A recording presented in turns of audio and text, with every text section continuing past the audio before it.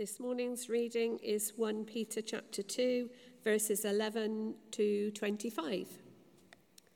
Dear friends, I urge you as foreigners and exiles to abstain from sinful desires which wage war against your soul. Live such good lives among the pagans that though they accuse you of doing wrong, they may see your good deeds and glorify God on the day he visits us. Submit yourselves for the Lord's sake to every human authority, whether to the emperor as the supreme authority or to the governors, who are sent by him to punish those who do wrong and to commend those who do right. For it is God's will that by doing good you should silence the ignorant talk of foolish people. Live as free people, but do not use your freedom as a cover-up for evil. Live as God's slaves. Show proper respect to everyone. Love the family of believers. Fear God. Honor the emperor. Slaves, in reverent fear of God, submit yourselves to your masters, not only to those who are good and considerate, but also to those who are harsh. For it is commendable if someone bears up under the pain of unjust suffering because they are conscious of God. But how is it to your credit if you receive a beating for doing wrong and endure it? But if you suffer for doing good and you endure it, this is commendable before God. To this you were called because Christ suffered for you, leaving you an example that you should follow in his steps. He committed no sin, and no deceit was found in his mouth. When they hurled their insults at him, he did not retaliate. When he suffered, he made no threats. Instead, he entrusted himself to him who judges justly. He himself bore our sins in his body on the cross, so that we might die to sins and live for righteousness. By his wounds you have been healed, for you were like sheep going astray, but now you have returned to the shepherd and overseer of your souls. This is the word of the Lord. Thanks be to God.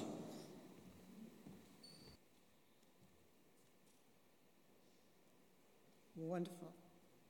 Okay, so let's just bring this to the Lord.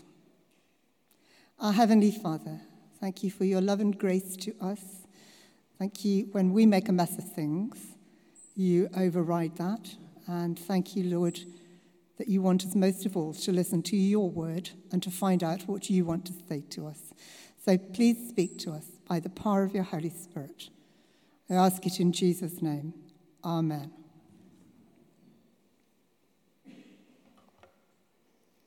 So, in our series in 1 Peter, we've come to chapter 2, verses 11 to 25, which Maggie has just read to us. And I was given a key verse, which was verse 12, which is all about service as Christians, which is obviously particularly relevant to CAP. And we are going to come back to that very soon. But first of all, I'm going to read it to you, and it should appear, in fact, it's already appeared on your screen. Because actually, translators interpret this verse in two ways. And so what I've done is I have started with the NIV and then moved on to the New King James Version. If you want to know why, I'm happy to explain it to you later. So, live such good lives. So Peter is talking to the churches and, of course, through the word, talking to us. Live such good lives amongst the pagans that when they speak against you as evildoers, they may, by your good works which they observe, glorify God in the day of visitation. I'm going to say that again. Live such good lives among the pagans that when they speak against you as evildoers, they may, by your good works which they observe, glorify God in the day of visitation. Well, looks fairly straightforward, doesn't it? Until you start looking at it in the context of the whole passage, which was what we've had read to us. And then suddenly it's not as simple as it first appears. Now, I know you've all come to relax at church this morning because it's a hot day. So I'm really sorry about that. But I'm afraid there's a bit of a hard work we've got to do with our minds as well to get around this one. And I'm afraid that awful word theology might come into it as well. So it's only important because it has a practical effect on our lives. Okay? So, could I have the next slide, please? So first of all, I've headed my slide as, oh no, surely it's not. Because the first bombshell comes with that word, submit. I don't think it's a word we like very much. Do you like it? Most of us don't like it very much. It's just about as countercultural as it gets. Now, especially if you're a younger person this morning, your hackles will start to rise at this point. Sorry about that. Here we are in 2022, and the last 2 years we've had movements which have challenged the government, particularly about many things. We've had Black Lives Matter. We've had #WeToo hashtag. We've had Extinction Rebellion. We've had the strikes for better employment. We've had 30 mile per hour on the motorway protest just last week. And folks, we've probably got more to come this summer. Now, I'm not necessarily saying, let me say right from the beginning, that those movements are not just and aren't sometimes necessary for our society. So I'm not knocking those movements at all, but Peter is advising a very different attitude for us to have as believers. So we need to understand why. How can we possibly talk in the church today about submitting ourselves to anything? And yet, here it is in 1 Peter. So, here we've got them. Verse 13, submit yourselves to every authority. Verse 18, submit yourself as slaves to masters. And don't even think about the one that's coming next week, chapter 3, verse 1. So I'm trying not to look at my husband at this point. Wives, be submissive to your husbands. So I say good luck to the person who's preaching next week, and I'm glad it's not me. So why submission? Well, I suppose that submit button. When do we use the submit button? When we want, if you're at uni, for example, you might want to press it to say, yeah, not only have I finished this work, but I want you, the examiners, to judge it. Or it's an insurance claim, or it's a job application, whatever it is. And basically that idea is quite a useful one, because it's the one of putting yourself under somebody else's authority. Done my bit.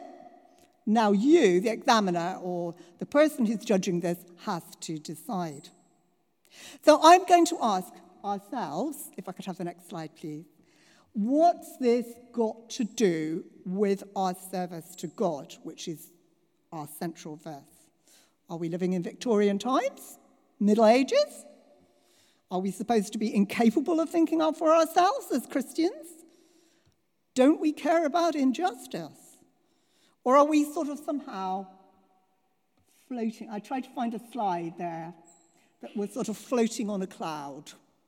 So if you float on a cloud of heavenly mindedness, then probably submission is no problem to you. I personally don't. So it is a problem to me quite often. Okay? But those reasons are not the reasons the Bible gives us when it comes to submission. The answer is no. We're not meant to be stupid. We're not meant to not care about justice. But there's only one reason for understanding what submission means in our lives as Christians, and it's in verse 23. You see it there? Christ suffered the cross without retaliation and trusted himself to him who judges justly. Do you remember what Paul says in Philippians? Let this mind be in you, which was also in Christ Jesus. Although he was in the form of God, he did not see it as something to be grasped at, but made himself with no reputation. So Peter and Paul seem to have the same idea. And it's quite prominent in the New Testament. So if we could have the next slide, please. No, it's the dreaded word, isn't it, of theology, the atonement. We will understand submission correctly when we understand better what Christ did on the cross. And it's what theologians and many people call the atonement. And yes, the Bible got there before Ian McEwan or Keira Knightley. If you go on Google Images, because I wanted to find a good one for atonement, all they came up with was pictures of the film. So that's what most people understand in our society by the word atonement, which is certainly food for thought. But what is the theory of atonement? Now, you might say, well, I don't really care because I'm not interested in theology. Fair enough, except it's in the Bible. Verse 23 and verse 24 says, he himself bore our sins in his body on the tree. Okay? So, lots of theories about why Christ died, why he needed to die, and what atonement means. And I'd like to suggest that for people in the 21st century, where we are now, it's probably one of the hardest ones to accept. The objections to what is called the theory of penal substitution, you get punished for something that you didn't do, has been one which, right from the 19th century, theologians and anybody else that was around started saying, no, that can't be right, that can't be right. And a lot of people haven't liked it. So, we've got to face the fact that in our reading from 1 Peter, this verse is there. And actually, it's a wonderful verse. And it tells us something very important. So, was atonement, in other words, Jesus taking our place on the cross, was it about justice? Well, it certainly wasn't, was it? Not for Christ. He didn't deserve to be crucified. It is highly unjust, and yet Christ chose to submit himself to it. Why? Verse 24 continues that we might die to sin and live to righteousness. So, the verse about Christ bearing our sins in his body on the tree isn't just what was necessary in order to answer God's justice, righteousness, but is for us as well. Have the next slide, please. The cross is first of all about the righteousness of God. We often think about it as being about forgiveness, and it is about forgiveness, but it's also about the righteousness of God. The righteousness of God was vindicated when Christ was on the cross, because a holy God abandoned his Son, who'd chosen to become sin for us. Christ was the victim, but the willing victim, who chose to submit to punishment, even though it was unjust. Why? Well, it's partly because, as Philippians explains, it was for the joy that was set before him. What was the joy? The joy was conquering death. The joy was for each of us, so that we could enjoy salvation, which we could not have done without the cross. So, if we could have the next slide, please. So, what's the relevance to verse 12? We're coming back to this now. This is our motivation for good lives amongst those who aren't believers. That though they accuse you of doing wrong, they may see your good works. Oh, that could be very relevant to us when we're at work. We have to trust to the righteousness and justice of God, even though we might be misunderstood in our desire to do good. Now, in one job that I did as a teacher, I got the job, I started it, and someone in my team objected to my appointment. And so what she did was that she kept on maligning me with other people. She kept on also not doing what I asked her to do. She kept on working against me continually. It was actually very upsetting. It happened for about 10 months. And every night I would come home and I'd say to God, Lord, what am I supposed to do here? And I kept on coming back to the Psalms, because if you're feeling as though you've suffered injustice, the Psalms are great passages of Scripture to read, because they will show you how people who've been unjustly judged feel about it. I kept coming back to the Psalms where the writers felt the frustration of God's people. And I decided to trust to God's justice. Of course, meaning the future judgment of God. Now, I'm sure you'll be pleased to hear that the lady in question tripped herself up with the head of the campus and got herself sacked within a year without any help from me.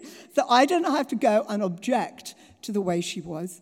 In fact, she did something else completely wrong, and that was the end of her. I've got to say I was quite relieved. Now, of course, that's a fairly trivial example. I don't have to wait until the last judgment. But some people, and you may be one of them, experience terrible injustice. Maybe to do with all sorts of things. For example, it may be about abuse. It may be that they haven't been recognized in their job. It may be to do with racism. It may be to do with sexism.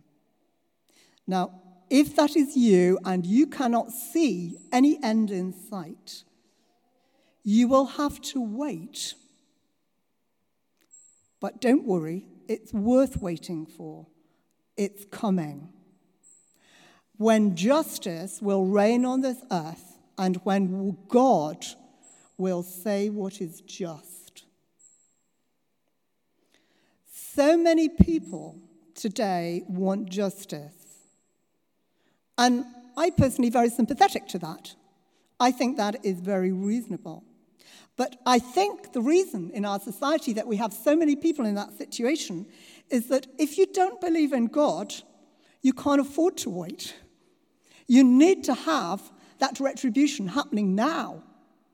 But as Christians, we're not quite in the same situation, because we know that God is going to judge justly. And it may be something that nobody else knows anything about and that you've never spoken to anyone about. Can we have the next slide, please? When people are touched by the Holy Spirit on the day of visitation, and that phrase is a sort of shorthand for God speaking to people directly, like he spoke to Mary and Elizabeth, for example. When people are open to his message of salvation, they will be influenced, what by? Our good works. And it will help them to come to faith. Now, that little picture there is of plague victims. And the relevance is this, because in the 2nd and 3rd centuries, people talk about the way that Constantine, the emperor, converted, as it were, not only himself, but the whole Roman Empire to become Christians. But actually far more influential than that was the way the Christians in the small churches, just like the one that Peter was speaking to here, looked after the victims of plague. They went into all the houses. Everybody else forgot them and left them to starve. The Christians didn't.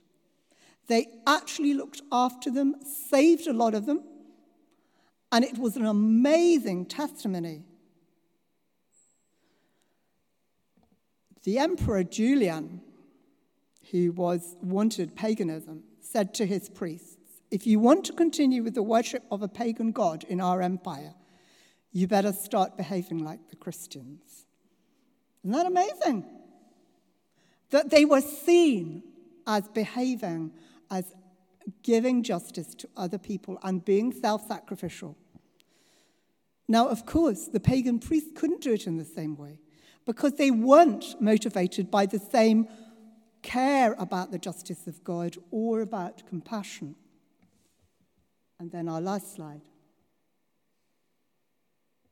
We are motivated by the compassion of Christ and what he did in that last verse we had about bearing our sins in his body, that we might die to sin and live to righteousness. And of course, that picture there on your right-hand side is actually the logo of CAP, which Rosie was going to talk to us about. Offering hope, the burden of debt. Now, there are lots of other examples as well in our society, in our churches. So we've got CAP. We've got the Trussell Trust that started the whole idea of food banks. We've got the Salvation Army. I was behind a Salvation Army the other day on the motorway, and its little strapline was, "A van full of hope."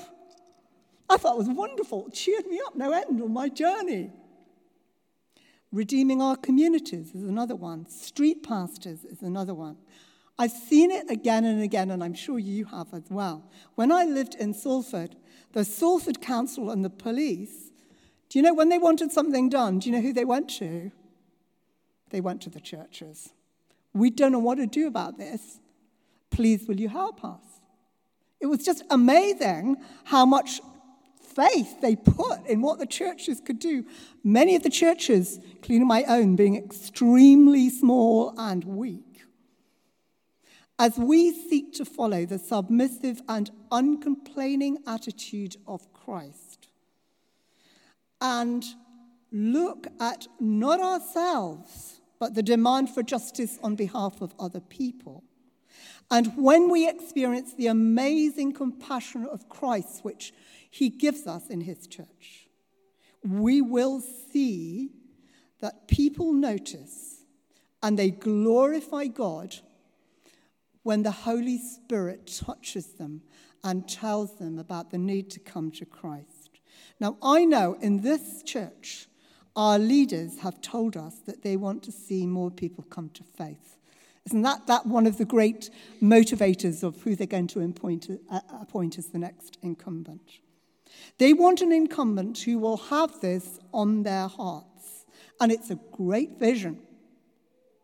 This is the verse which will tell us all how to have an effect on our community. Let's pray together. Lord, thank you for the example of submission of Christ on the cross and the way that brought us to have new life and new hope. Thank you, Lord, for your compassion. Thank you, Lord, for all that you have done for us. Help us to follow your example. And we pray especially, Lord, that this might be clear in the way that we do things in this church, and that you will bless us and all those who take part in trying to do this. I ask it in Jesus' name. Amen.